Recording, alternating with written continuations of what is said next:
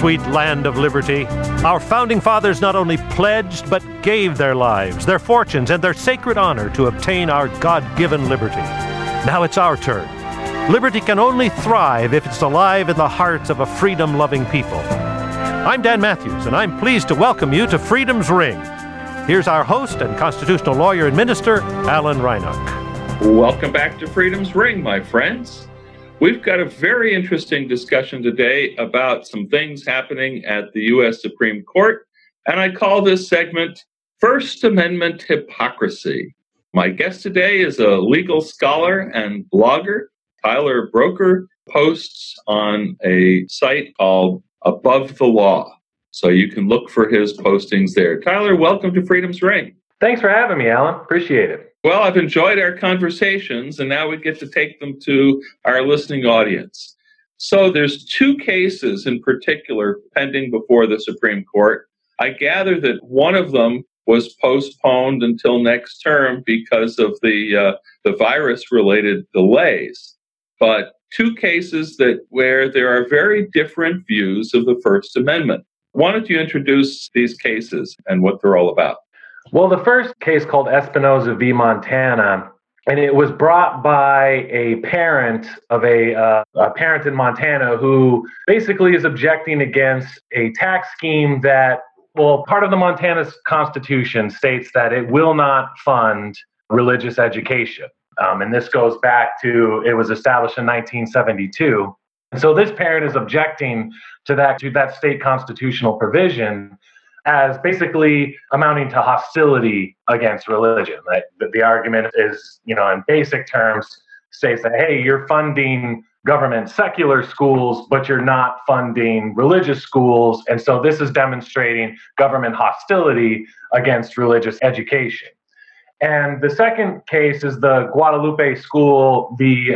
Morrissey Beru, that basically it involves the ministerial exception, so dubbed, was just recently established.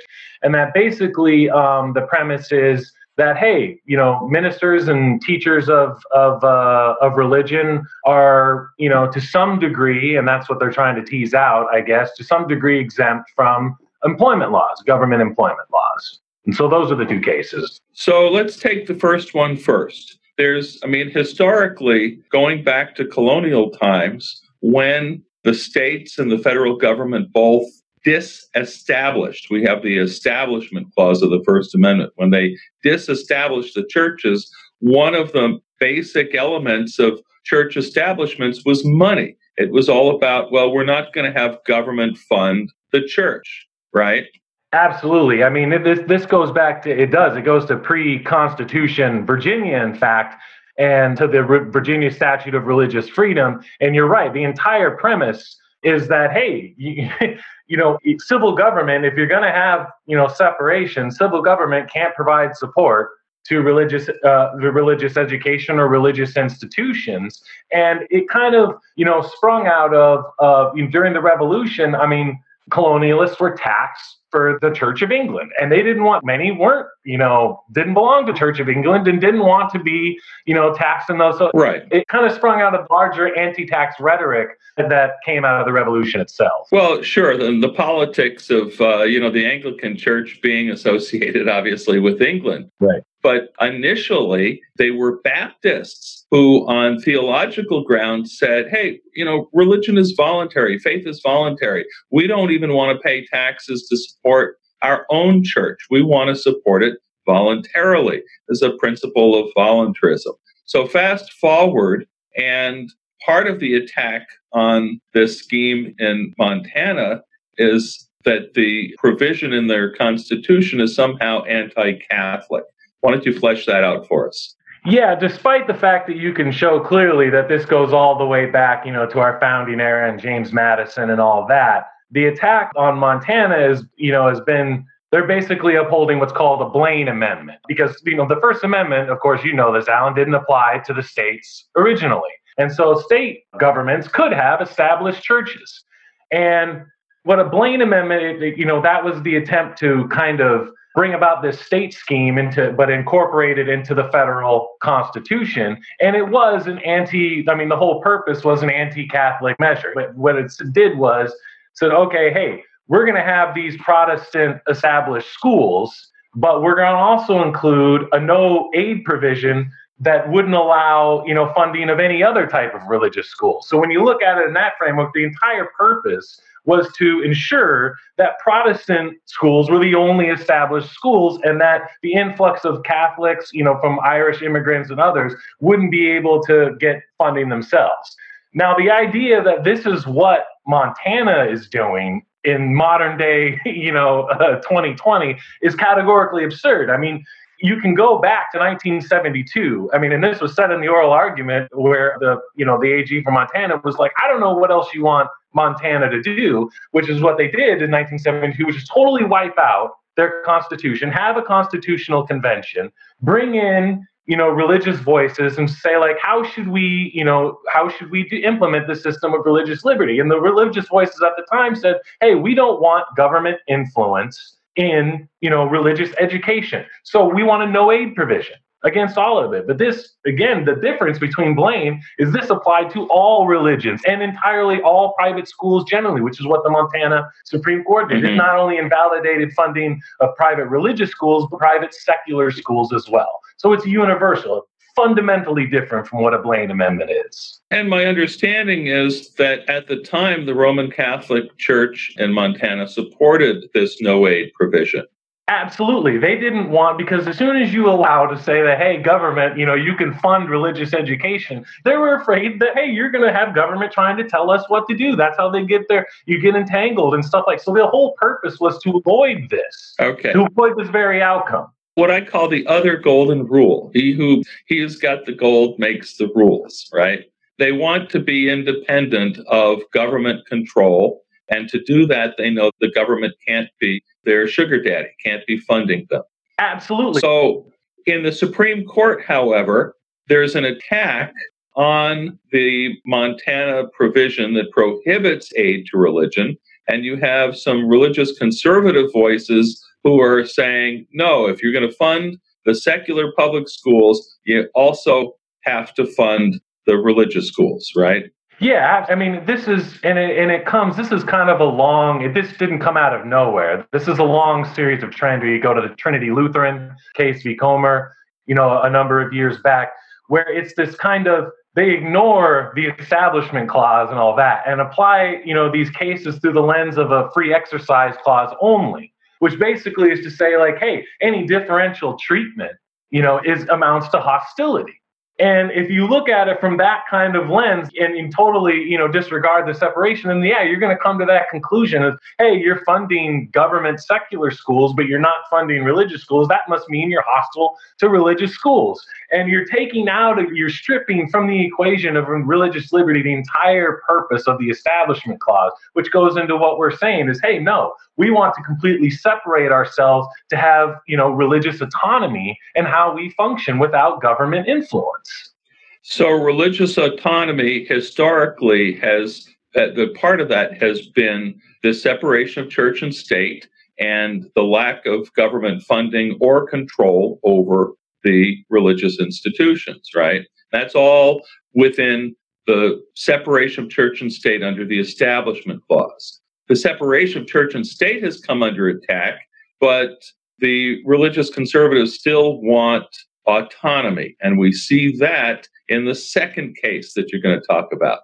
Yeah, that's the Guadalupe School, Morrissey v. Baru. You see where, you have religious conservatives saying all of a sudden, now, hey, government don't get a say in religious education and what, and hiring and firing decisions that go on with it, because all of a sudden they found their value again in the separation of church and state. And it's, I'm kind of astounded by it, quite honestly. And because this is happening, like you pointed out, in the same term. You had Espinoza was argued in January, and then you're having in May in the same term where, they're declaring any differential treatment and separation as hostile. And now in the Guadalupe School case, they're saying, oh, no. You have to stay out of our affairs, but somehow exist under an obligation to fund the schools themselves. And that is inherently paradoxical and incoherent from a legal perspective. So one of the cases, Ms. Beal, we're talking about elementary school teachers at Roman Catholic schools who may have some responsibilities to teach a religion class out of a workbook. And I understand that they didn't even raise the ministerial exception when the case was first filed. And the judge who brought it to their attention and said, hey, how come you haven't raised this defense? And they're like, oh, okay, well, we'll raise the defense, right? And it was rejected by the court. It was rejected by the Ninth Circuit. But, well, first of all, explain a little bit what this ministerial exception defense is. It's basically what it says is, hey, if you're a priest or a minister within a church, you, or at least the church itself, has some measure of autonomy over how it selects who are its priests and who are its ministers and who basically, teaches the faith to its adherents. Right. And this goes to the heart of, what the Establishment Clause is, and I think at least it based on is, hey, these churches have a large measure of autonomy in how they conduct their religious affairs. And it would mean, they said it in our argument, I was glad they started with this, the separation would mean nothing if churches didn't have the autonomy to select their own ministers. But I don't like the term itself, the ministerial exception, because I don't think it's, it suggests that, the court or the law is granting an exception or specific, liberty to something to churches themselves. Whereas, I think it's better described as encompassing a broader, universal liberty of, hey, I don't want to have religion enforced upon me. That's where the Establishment Clause applies to me, a non-religious person. But also for religious people, they don't want to be, they don't want to be under the government's yoke in a lot of the stuff and how they operate their religion. And so it applies to everyone. It's not an exception. So there were a couple of the justices who were sounding kind of a position of deference to the churches. And that would essentially mean that religious institutions broadly, including schools, could violate the civil rights of their employees with impunity.